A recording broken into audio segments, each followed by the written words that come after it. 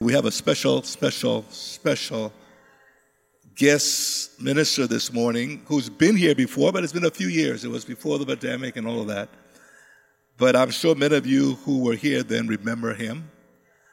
And he's here with his wife. And they come from the great country of Cameroon. So all the Cameroonians in the house this morning, would you please stand? Come on. All the Cameroonians that stand. Oh, Dr. Shawn, look at your people. Look at your people. Look at your people.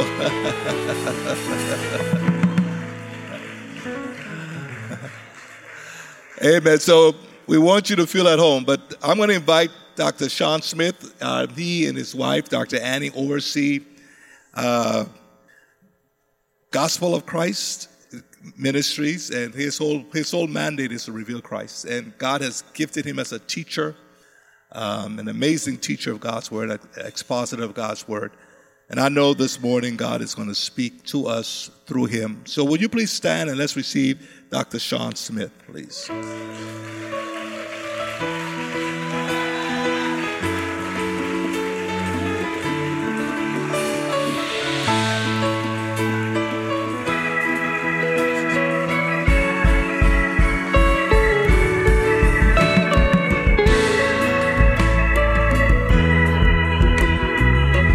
Abba, Father, can you please do something for me before you sit down?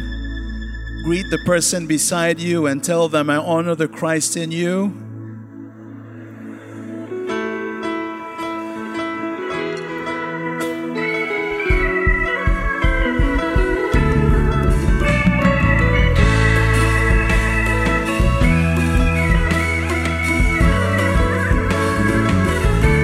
Amen. I want to thank God for the great honor and privilege that it is to be here with you all. I want to thank Bishop Johnson for this great opening of the Lord to minister with you. You are my family. I do not consider myself to be simply a visitor. This is part of my family, and so I love you. And thank you, Bishop, once again for the great honor and privilege.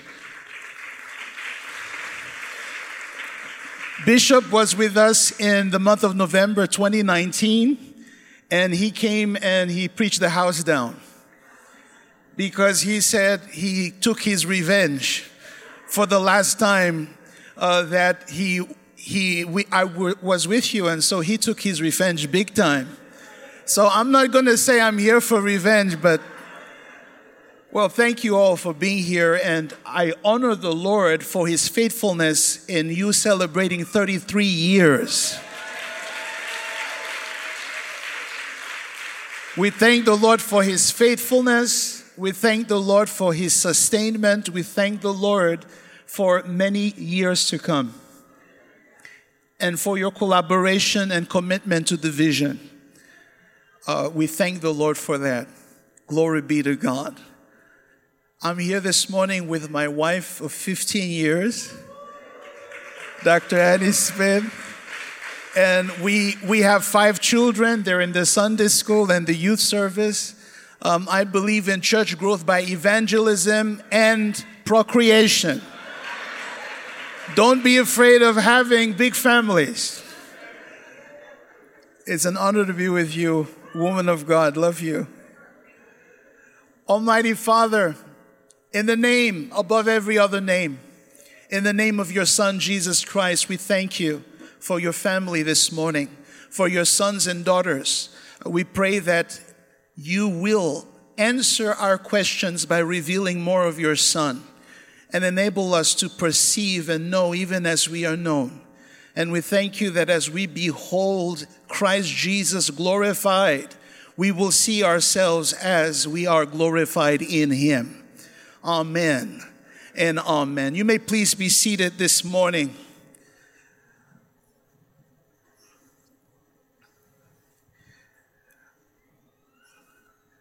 I'm going to ask that we turn to Paul's epistle to the Galatians. Galatians chapter 2 and verse 20. because you are one with Christ. As Bishop just shared with you all, our mandate consists of revealing Christ Jesus.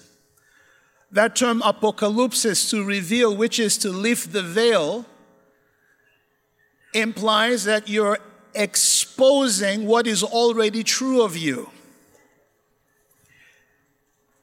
Paul uses a term 164 times throughout his epistles. He uses the term en Christos, you are in Christ. That's the signature of the Pauline revelation. And the gospel of grace is, in essence, who we are, what we are, where we are, what we have, and what we can do in Christ. Thank you, Lord Jesus. I want to read Galatians chapter 2 and verse 20, and I'm old-fashioned, so I use King James Version. Old school is good. I am crucified with Christ.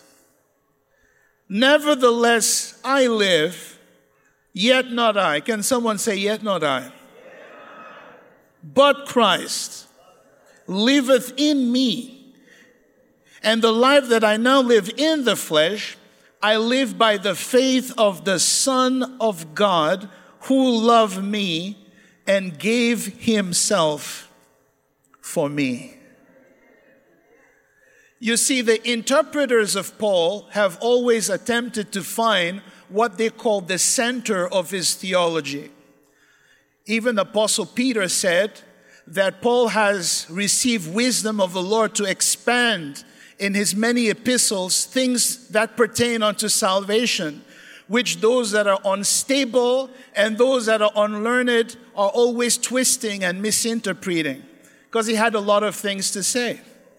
You know, many preachers always have a lot of things to say, but have no substance as to what they are saying.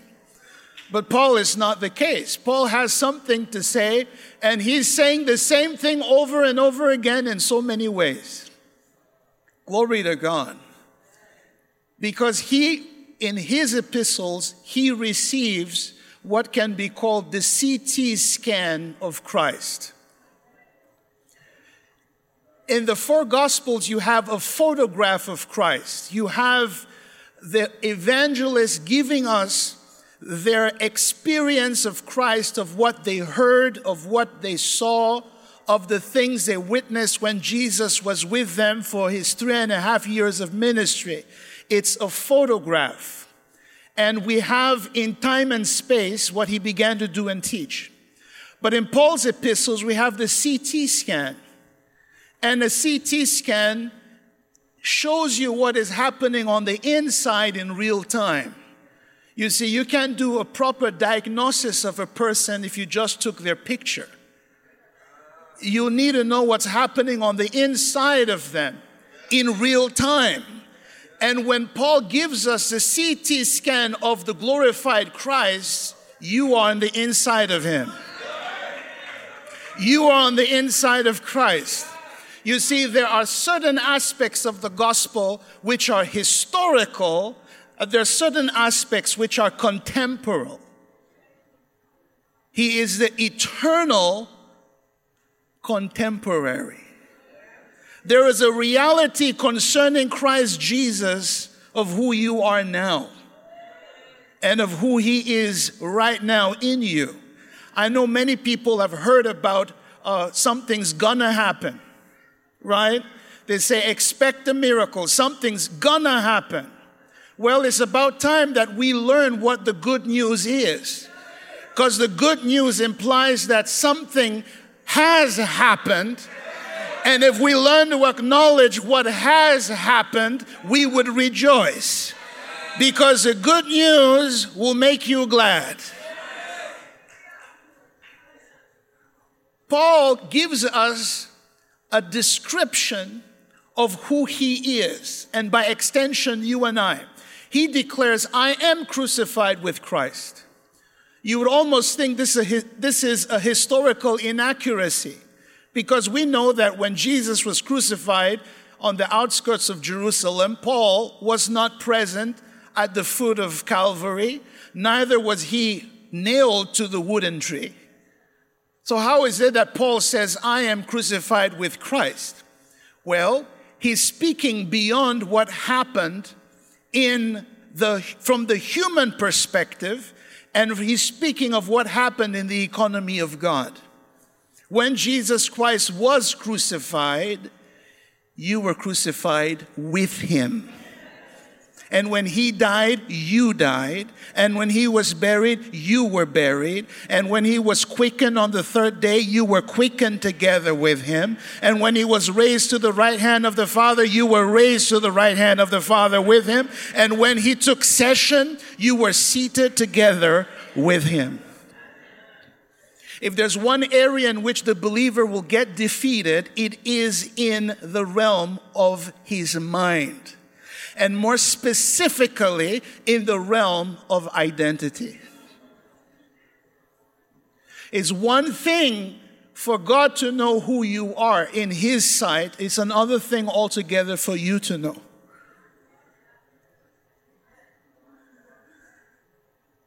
And we are one with Christ. When many times believers hear of salvation, they speak of the work of Christ on the cross. And that is not inaccurate, but it's incomplete. You see, there are two kinds of knowledge: your opinion and the truth. And the truth of God is immutable. It cannot change. You can only be for the truth. You cannot be against it. The truth does not become true when you acknowledge it.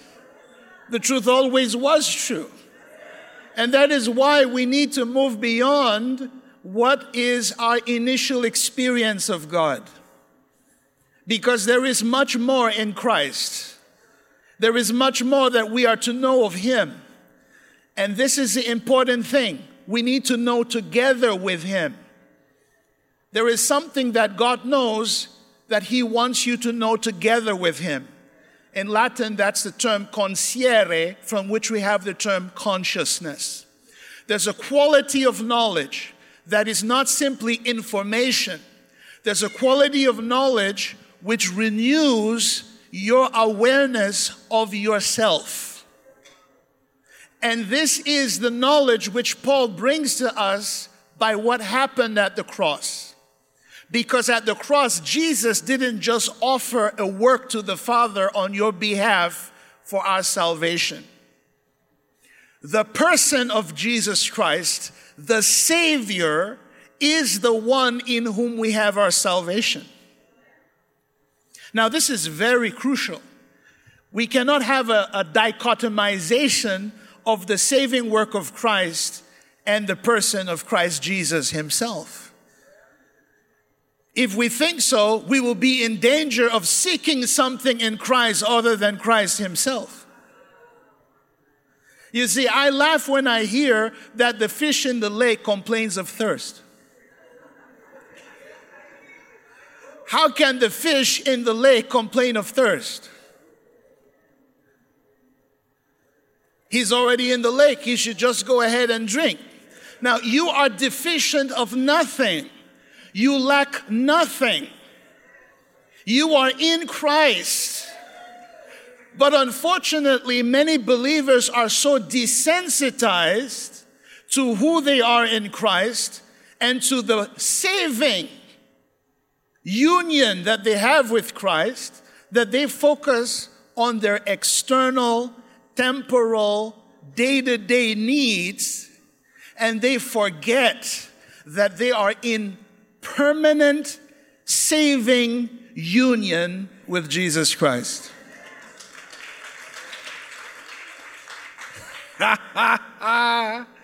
Glory be to God. So we're going to look at some things this morning. 3 things Paul tells us in Galatians chapter 2 and verse 20.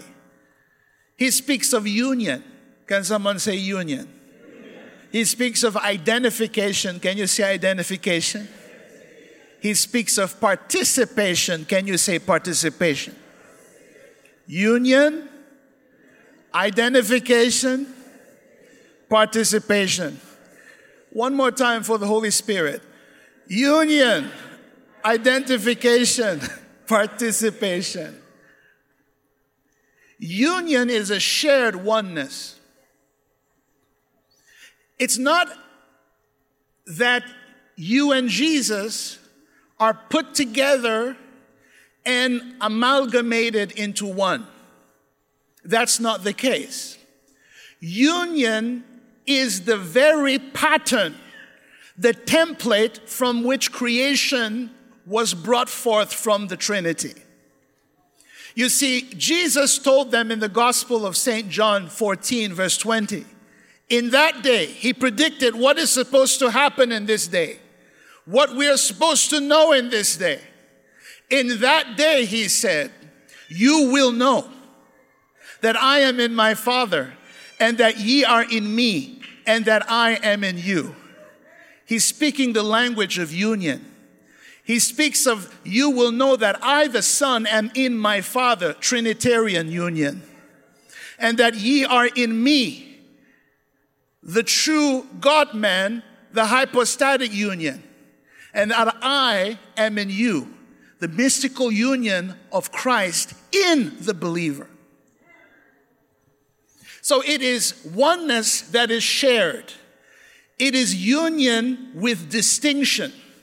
You remain who and what you are, and yet you are brought into that shared oneness ontologically with Jesus Christ.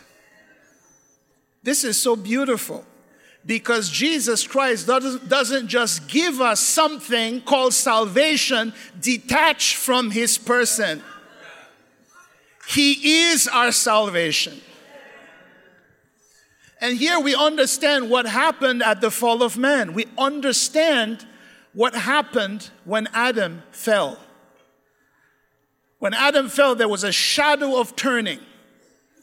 There was this false notion that Adam could become like God without God, that he could be an independent self.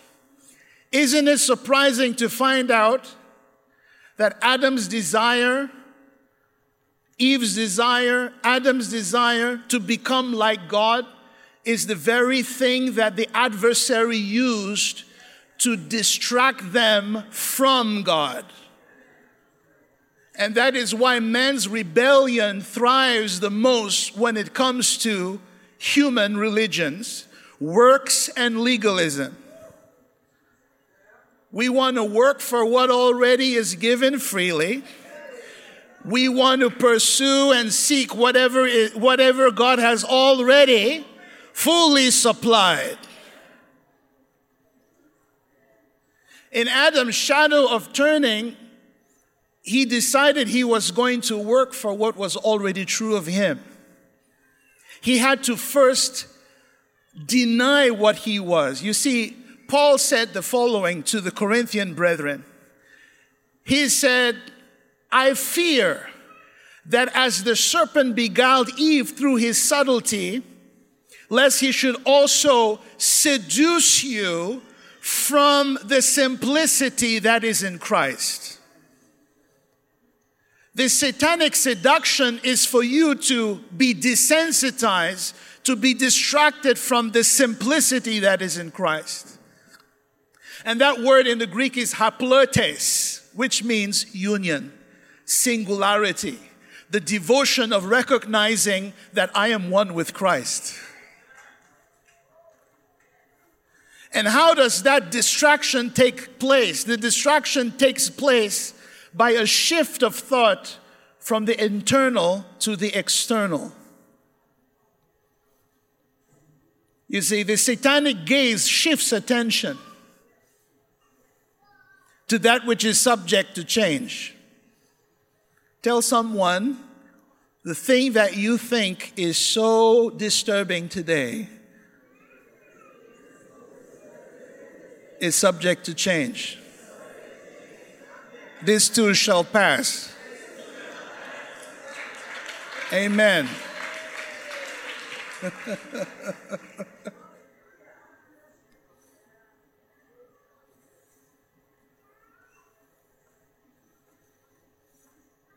God has not given us something detached from himself. God is himself our salvation.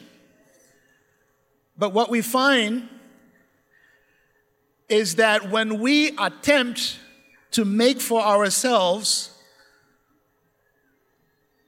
that which he already freely gave us, we are in a situation where we need to be allowed to be exhausted. We need to hit rock bottom.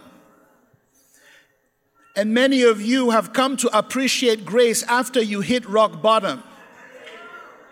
In fact, that is what the law was meant for. If you're doing the law properly, you will hit rock bottom. You will exhaust yourself. Because you cannot work for what God has fully supplied. It's yours. It's time for us to learn to enjoy what is rightfully ours in Christ. See, the master idea in Paul is co-inherence, is mutual indwelling. This is why he says, I was crucified with Christ. King James says, I am crucified with Christ. Nevertheless, I live. You just said you were crucified, Paul. Nevertheless, you live. What are you referring to?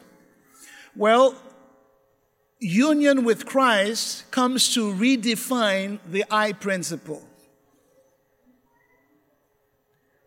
He has come to redefine your I principle.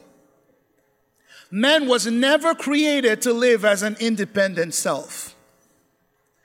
The notion of independent self is in fact a fallen state of mind. You are not an autonomous I, me, and myself, meaning you live in isolation. While you're responsible for how you utilize your will, as a person, you were created to function from God. You were meant to live from within the receptivity of his activity, responding to a life of union, identification, and participation. Thank you, Lord. You see, the Lord Jesus Christ broke it down very easily in the upper room discourse. In John 15, he says, I am the vine, you are the branches.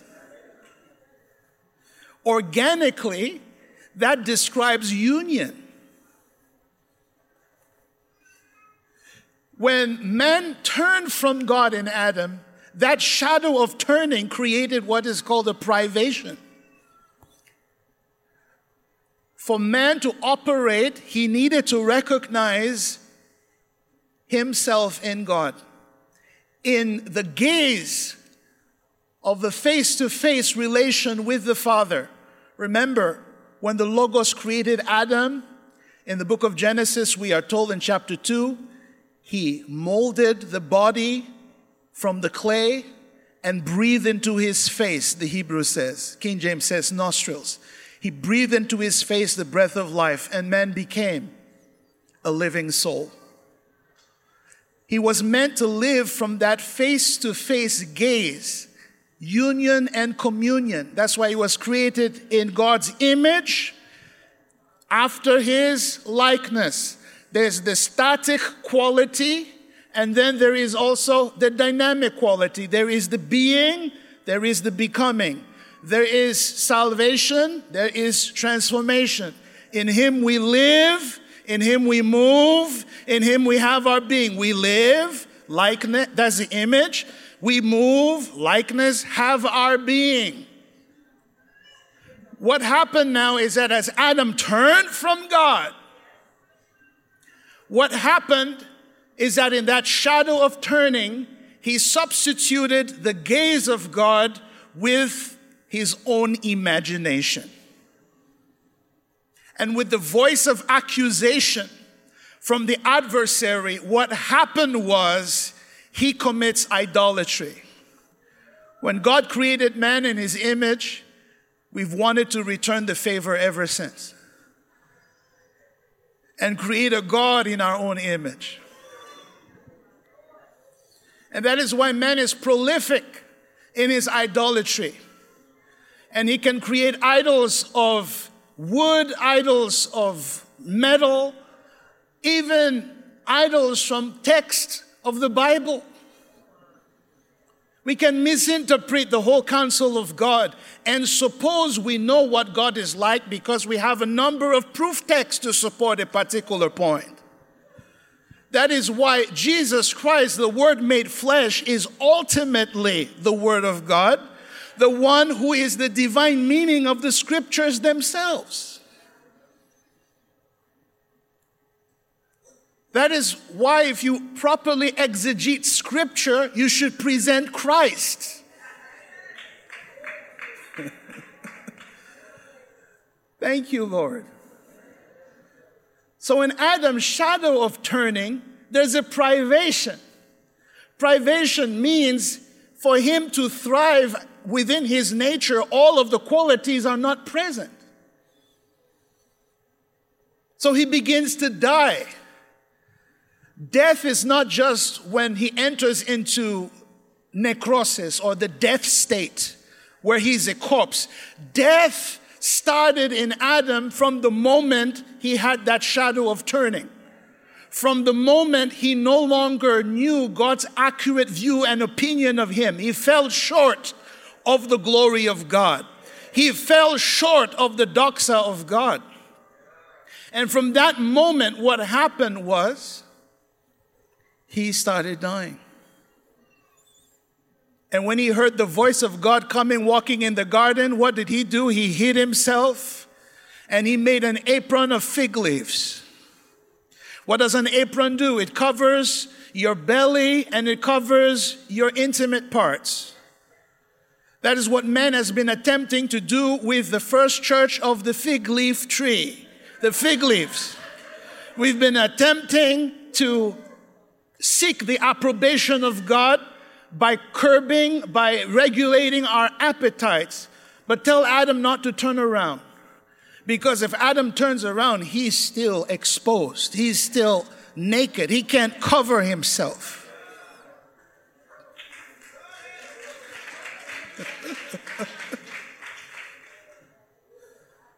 So there is a divine dilemma. Because man has entered into a state where he is going into ruin. He's entered into death. And God is impassible, meaning God cannot suffer the same way man suffers in his own nature. So what is God to do? God, in the wonders of his grace, becomes what we are. He takes upon himself in the mystery of the incarnation our human nature. And in his one composite person, truly God, he becomes truly man. And the human nature now enables God to enter into death. And the divine nature is now able to fill the human nature with divine life. So when Jesus Christ enters into death, it is God himself in Christ that is entering into death to transform what would have been our end to become a glorious new beginning. That is why the inevitability of Christ dying is the resurrection on the third day. And the resurrection on the third day is man as God intended. A completely new creation. So when Paul says, I am crucified with Christ, he is saying something. God came to repudiate my shadow of turning. You see, God embraces us. At the same time, he repudiates what he has not endorsed of us. God's loving embrace equally repudiates what he knows is not true of you. So at the cross, we have God's yes, and at the same time, God's no.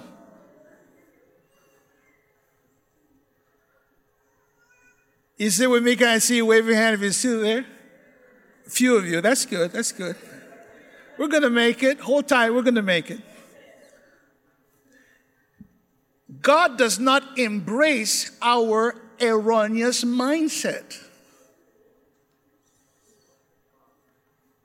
This is why from union, he brings us into identification. I am crucified with Christ. I am, in the Greek, is a term ego. My false ego was crucified with Christ.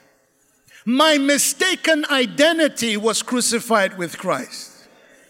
Because when we speak of sin, what is sin at its root core? What is sin if you break it down to the lowest common denominator? Sin is a mistaken identity. Sin is living out and carrying out the behavior of what you are not.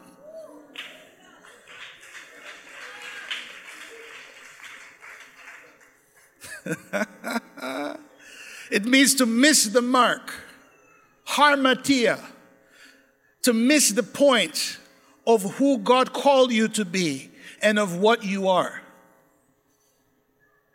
So to suppose what you are not, God embraces you while rejecting your erroneous view of yourself. And he did that by identification. He entered into the point where you fell, the point where you disobeyed, and he assumed your position. And he now takes our human nature and he, by his perfect obedience, reroutes the entirety of our humanity to reconciliation with his Father.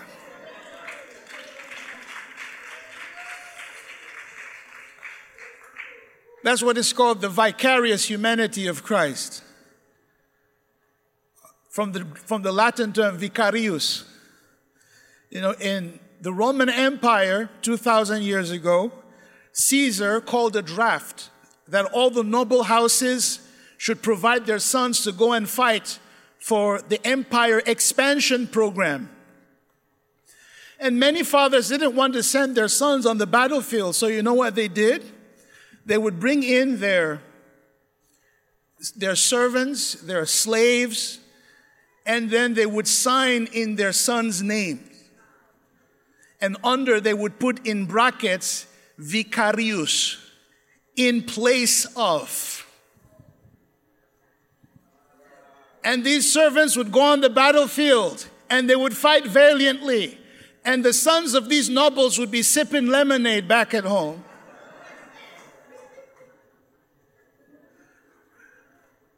But when it was time for them to be awarded for their valiance in battle, it was the son who stayed at home that was awarded, because the one who went on the battlefront went forth vicarious in his name. When Jesus came in his humanity, we are told that he came as the last Adam. Adam was the type of the one who was to come. Paul tells us in Romans 5. The word type refers to the impression of an imprint. Have you ever used a stamp on a document before? You have the imprint and you have the impression. The imprint, which is on the device, is the inverse of the image it produces. Jesus Christ is the inverse image of what Adam did in his fall. Adam was the preview of Christ to come. So in Adam's act of disobedience, which accrued to the whole of humanity, Jesus Christ came that in recapitulation, he would take the point where Adam fell and he would identify with our sin, make it his own. But from that act of identification, by taking on our sin as his own, he would supply his righteousness to us.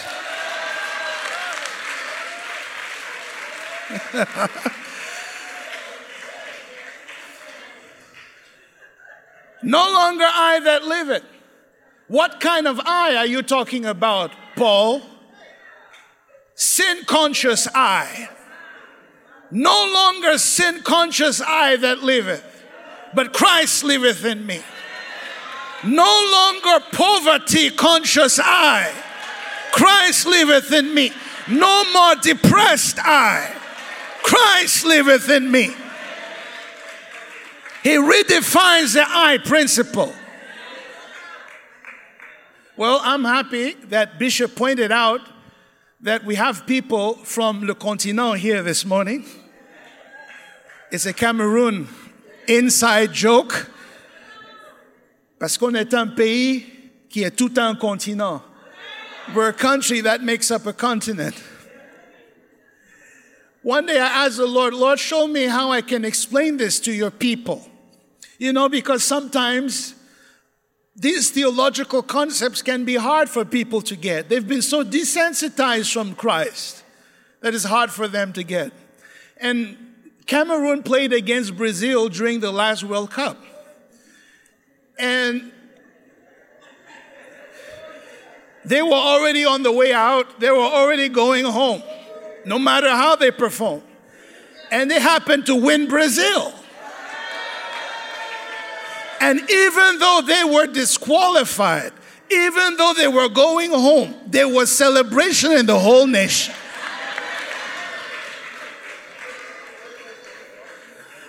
I said, Lord, what causes the people to celebrate so much?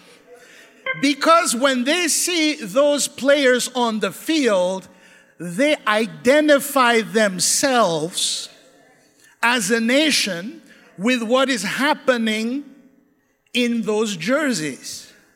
Now listen to this. Jesus put on our jersey. The vicarious humanity of Jesus Christ is He put on our jersey. He stood in where we had fallen. He stood in where you were not winning. He stood in where there was lack. He stood in where there was disease. He stood in where there was infirmity. And He began to turn the whole situation of the human condition around. Hey! He fought your battles. He went into warfare on your behalf. He descended into death, hell, and the grave. He vanquished all that stood against our humanity. He vanquished what stood against your household. He vanquished what stood against your family. Somebody shout amen. Identification means to treat the same, all qualities taken into account. To treat as the same. To treat as the same. It's from the Latin term identidem. Identidem. Meaning the same. Identidem. You see, until you know the source, you cannot properly identify. I know that's a big word in the United States right now. You see, until you know the original source from whom you derive, you will not know from whom to identify. That's why Paul says in Romans chapter 6, you need to now reckon yourselves as dead unto sin and alive unto God. That word reckon is an accounting term, logizomai. You know why people always hesitate to identify with their righteousness in Christ? Say, well, this thing that Bishop is teaching us that we're righteous in Christ. If they are wrong, I don't know. I don't know this kind of thing like this. Is it not in the New Testament? Yes, it's in the New Testament, but, you know, why is it that we hesitate? Because we have not reckoned. Legizomai means to trace a transaction from its source. If you had a notification right now from your bank account, and the notification said $1 million, I heard someone just say, I receive. I don't.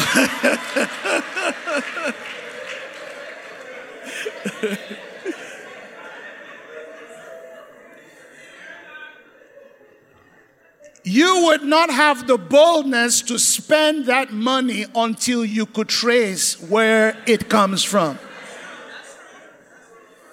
Because you may be saying, well, I may be set up by the mafia or something. Well, Paul tells us we are to trace our righteousness in the fact that we are dead unto sin. So we look at what happened at the cross, and we see that who we were in our fallen mindset, in our identification sourced in Adam, is now dead.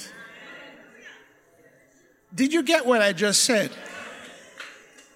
The man who was cursed is dead. The man who was diseased is dead. The man who was categorized a sinner is dead. That's what the cross represents. And in the resurrection, you are alive unto God.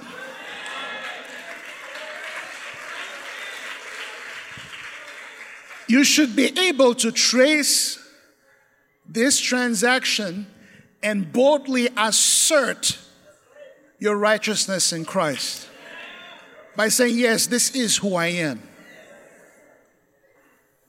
That's called identification. Someone say identification. Acknowledging every good thing which is in you in Christ Jesus. Tell someone every good thing. Every advantageous thing. Every benefit which is in Christ Jesus is in me. So listen to this. This is simple, which takes us into participation. Being conscious of Christ, you operate in Christ's faith unconsciously. You were not called to be conscious of whether or not you're walking in faith. You were not called to be conscious of whether or not you are properly praying as you should. Let me tell you why. Because by the life of participation, each participant is fully present in the activity of the other. He is at the Father's right hand in session. He's still in ministry. Do you know that? He has his present day ministry at the Father's right hand. And he's also within you.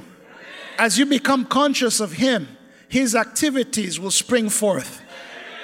And you will realize by his Spirit within you, he will lead you to pray. He will lead you to reach out to others.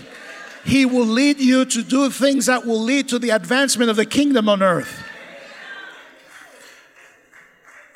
It is the ministry of Jesus Christ alone that builds the kingdom.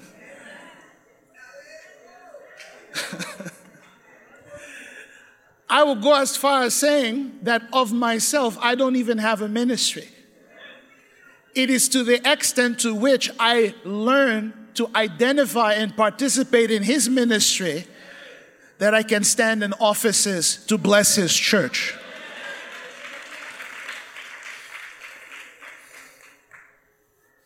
Because he called us to participate in what he is doing. He called us to participate in his faith. He called us to participate in all that is in him because all that is in him is in you.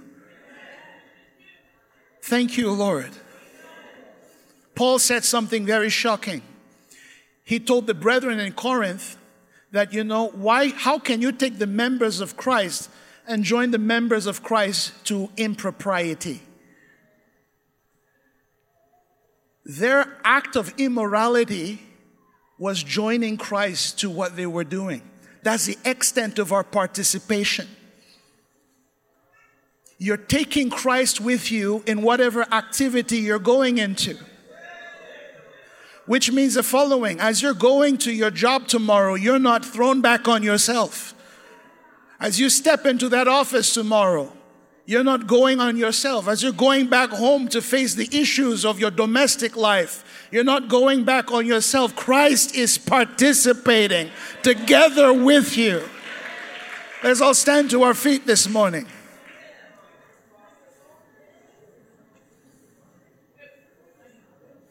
The life I live in the flesh. There's a life in the flesh. There's a life of human issues. There's a life that is tested. There's a life of circumstances and situations.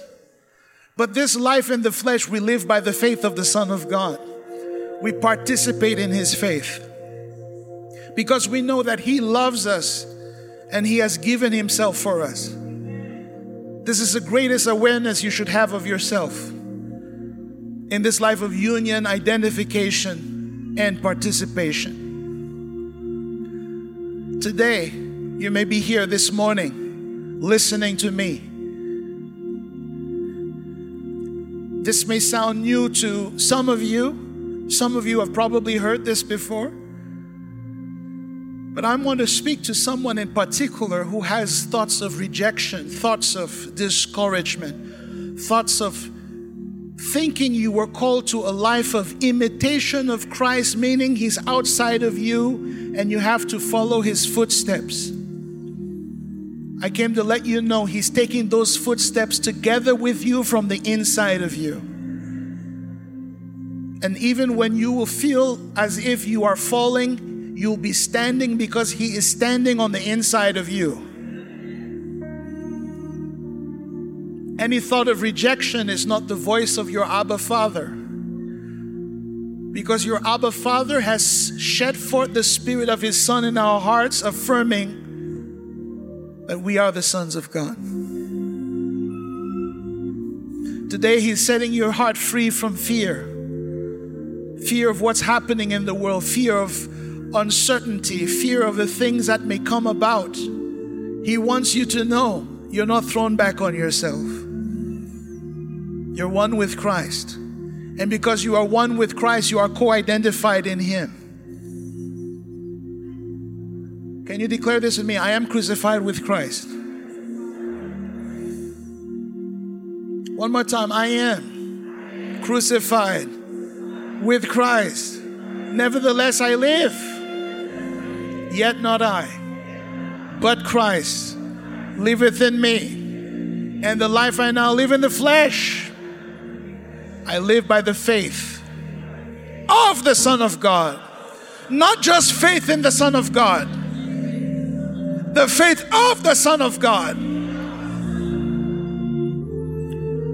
who loved me and gave Himself for me. Thank you, Lord.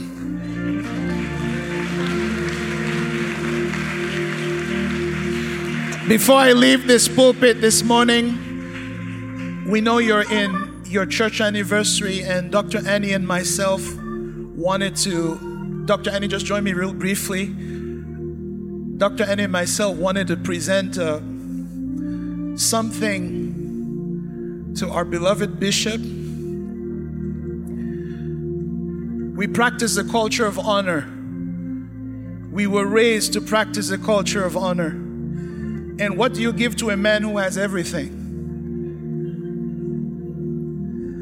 So we prayed to the Lord, and He led us, and He opened the door for us to have one of the leaves of one of the first original 1611 King James Version Bibles. Because we know Bishop values the Word of God above all else. And the particular leaf that we were able to get is on 1 Corinthians chapter 13. So, on behalf of Gospel of Christ Ministries, Dr. Annie and myself, we want to thank you, Bishop, and we love you.